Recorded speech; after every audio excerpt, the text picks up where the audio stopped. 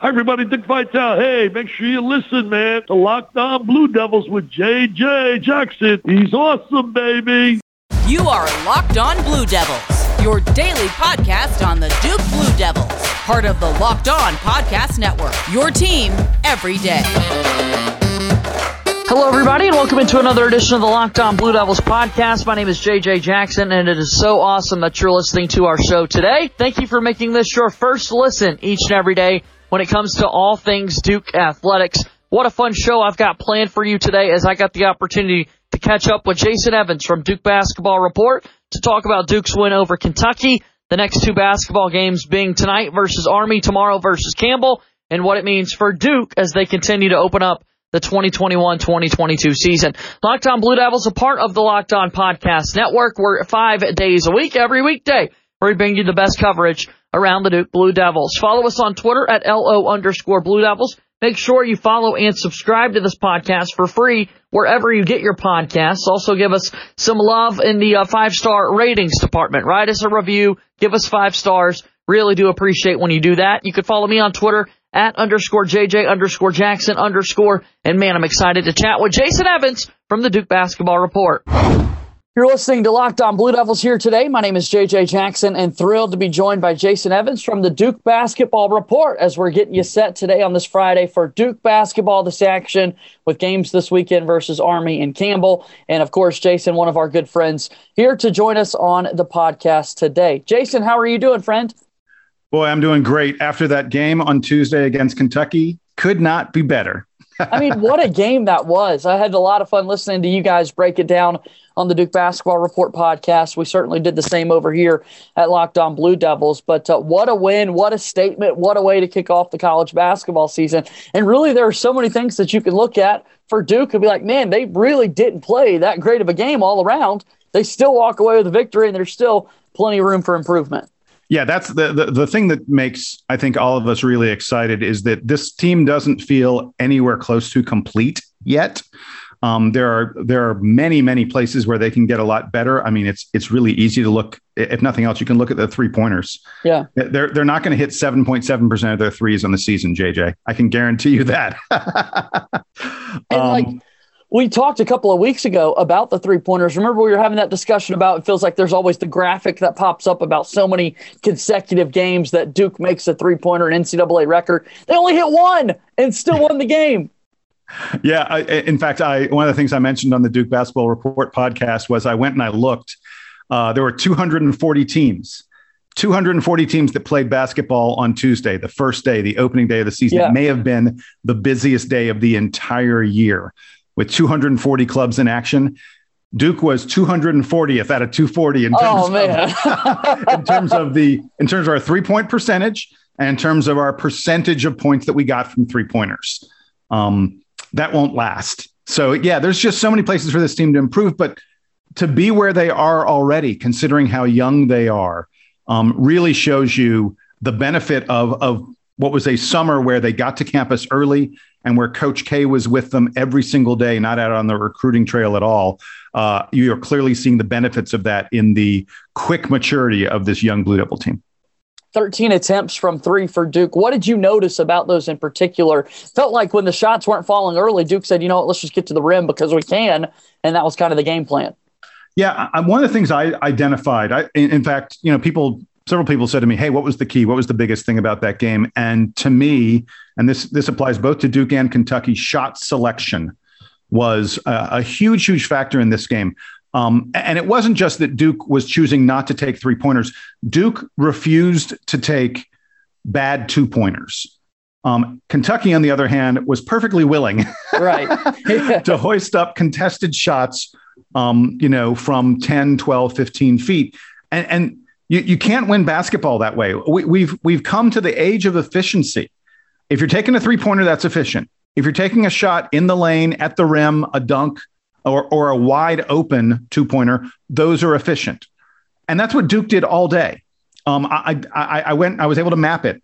Duke only took 14 mid-range jumpers, and almost all of them were like Apollo pulling up or Trevor Keels pulling up, where their man sort of blew past them and they were open for a 10, 12 footer. Duke took very, very few shots that were contested other than shots that were in the lane, and you're allowed to shoot it in there because you're so close. Kentucky, on the other hand, was perfectly willing to throw up bad shots.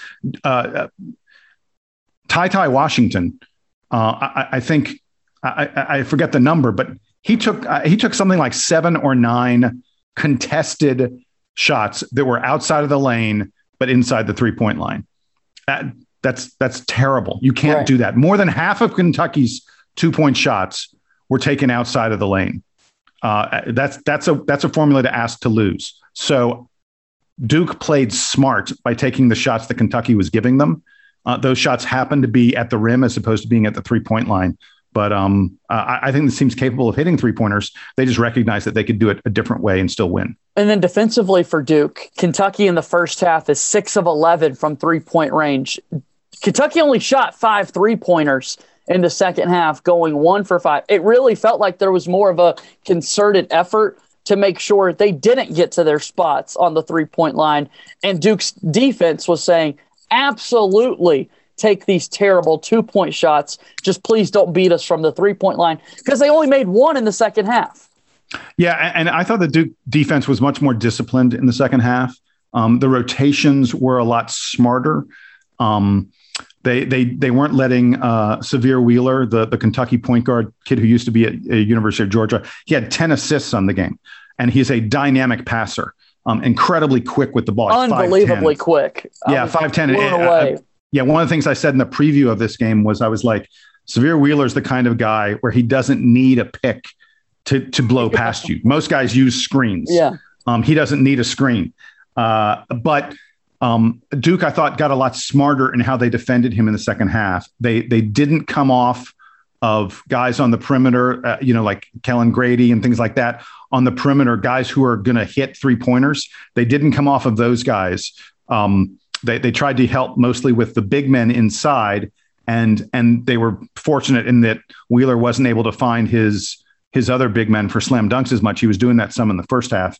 It was a stronger than expected defensive effort, I thought, from Duke, considering, we were freshmen and newcomers, almost the whole time other than Wendell Moore. This episode of Locked On Blue Devils is brought to you by McDonald's, proudly serving communities since 1965. McDonald's has always been more than just a place to get tasty, affordable food. It's a place where friends and family can come to reconnect, a place where classmates can meet up for a study group, knowing they'll have dependable Wi-Fi and endless supplies of French fries and McFlurries. Win or lose, it's a place where teammates, competitors, the home team, or the away team can come to recharge. It's the place you always look forward to stopping at on the long road trip to rest your legs and refuel. I love McDonald's so much, I could proudly say I spent 1 year in high school working at McDonald's. Make sure you go by and check out your local McDonald's. Head to your local McDonald's to refuel and reconnect. A big thank you to our friends at McDonald's for always being there, proudly sponsoring the Locked On Blue Devils podcast. Ba-da-ba-ba-ba, I'm loving it.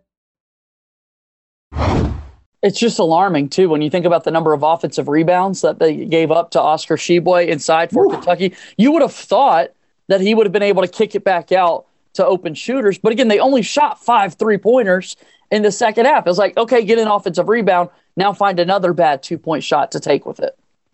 Yeah. And look, you can't look at this one game and extrapolate too much for the rest of the season. Yeah. I don't know how much of this victory was Duke played great and how much of it was Kentucky played poorly. I don't think Kentucky had a bad game. Kentucky can play way worse than they played in this game, but there were some things they did, especially mentally, I thought, that over the course of the season, if I'm Kentucky, I'm hoping I'm going to fix those things. And one of them was their execution on offense and what they were looking for in terms of trying to get the right kind of shots.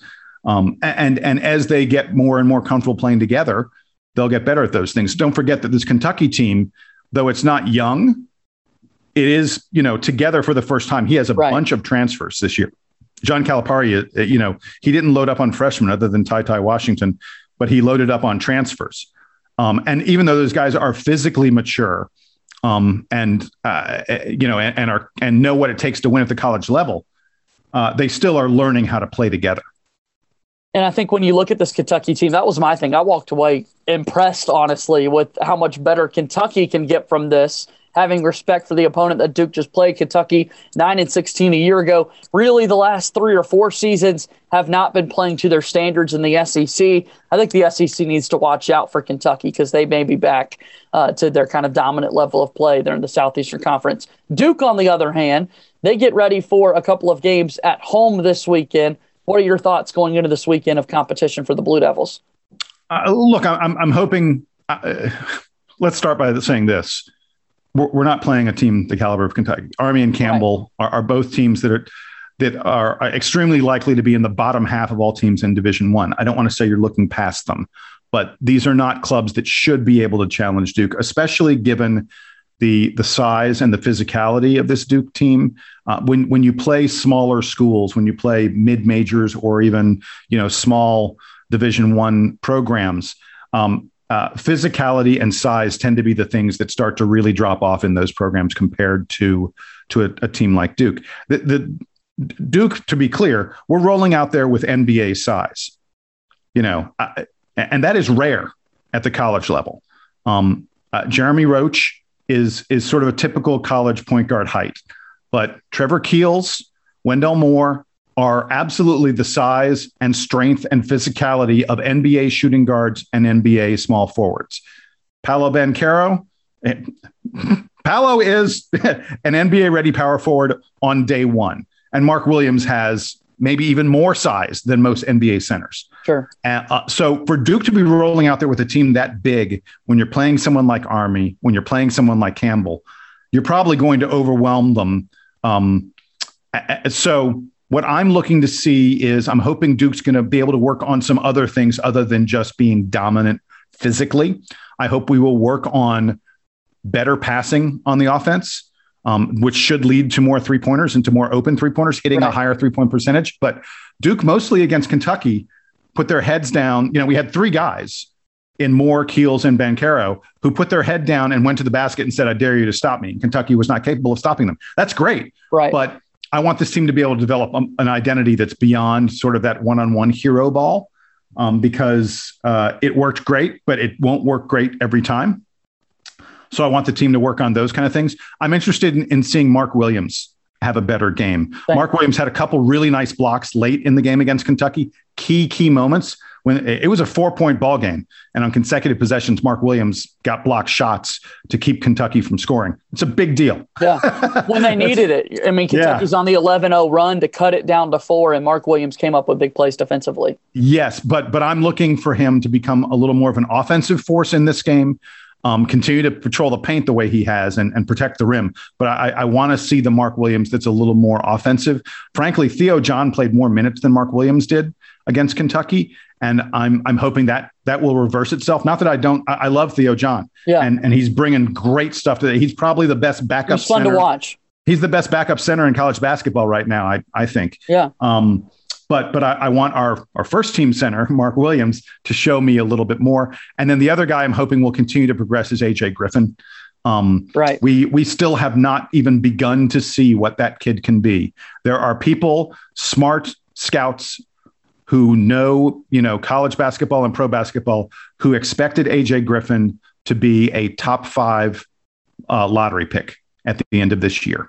If he's going to be that kind of player, I'm hoping we're going to begin to start to see it. He's someone, I think he'll remind a lot of Duke fans of Justice Winslow, super physical specimen, but also very skilled on the perimeter.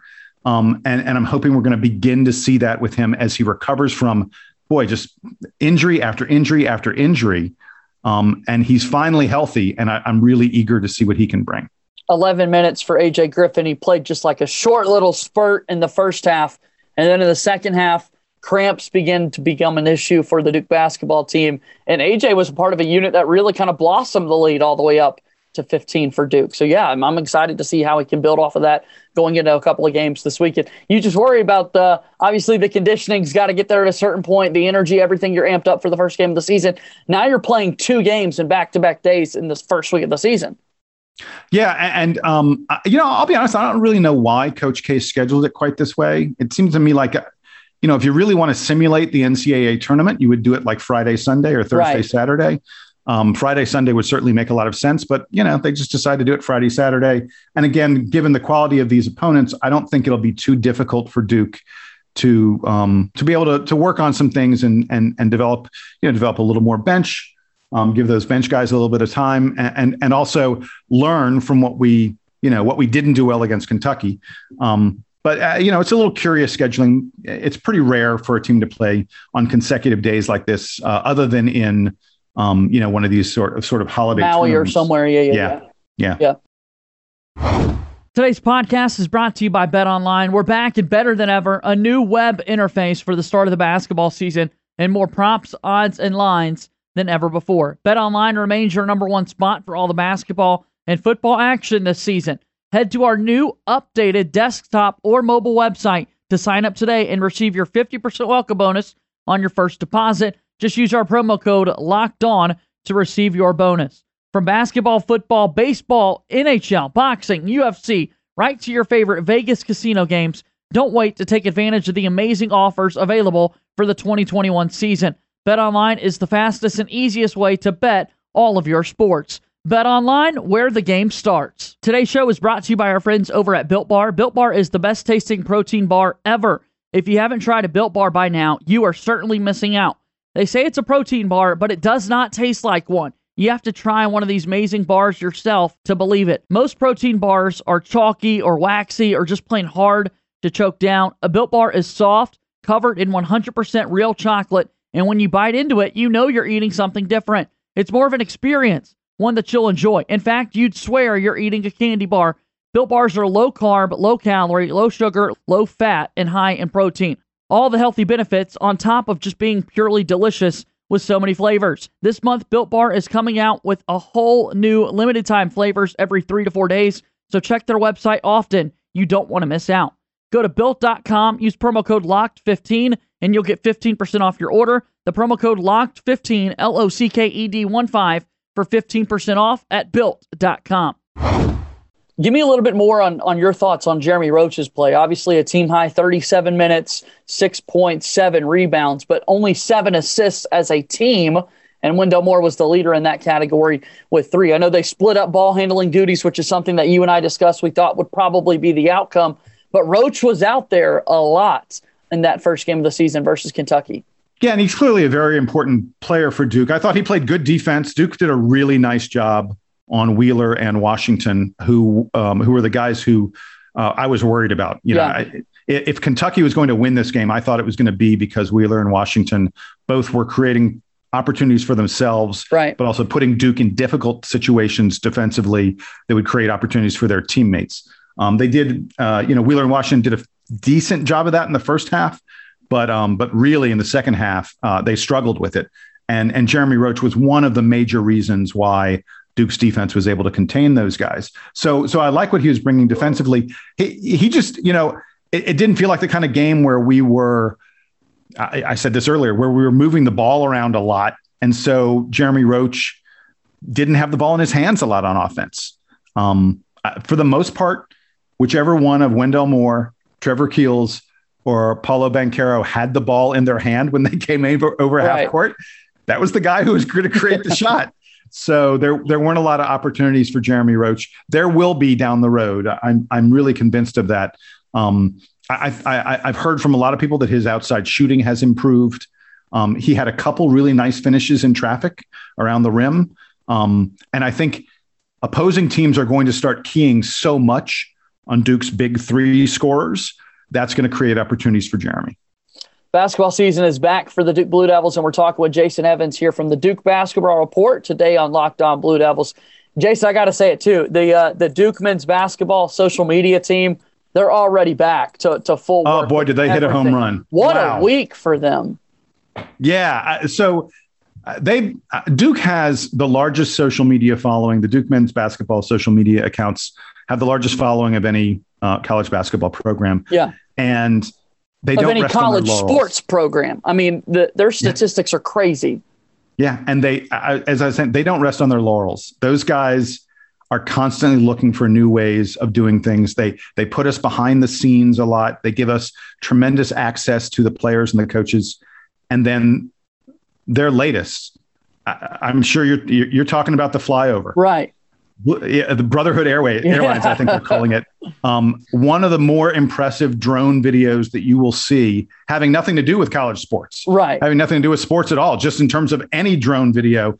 The video that they just put out that goes through the Duke campus and keeps on swooping in on the Duke coaching staff at various places on campus and having them talk about what a special and unique place Duke is.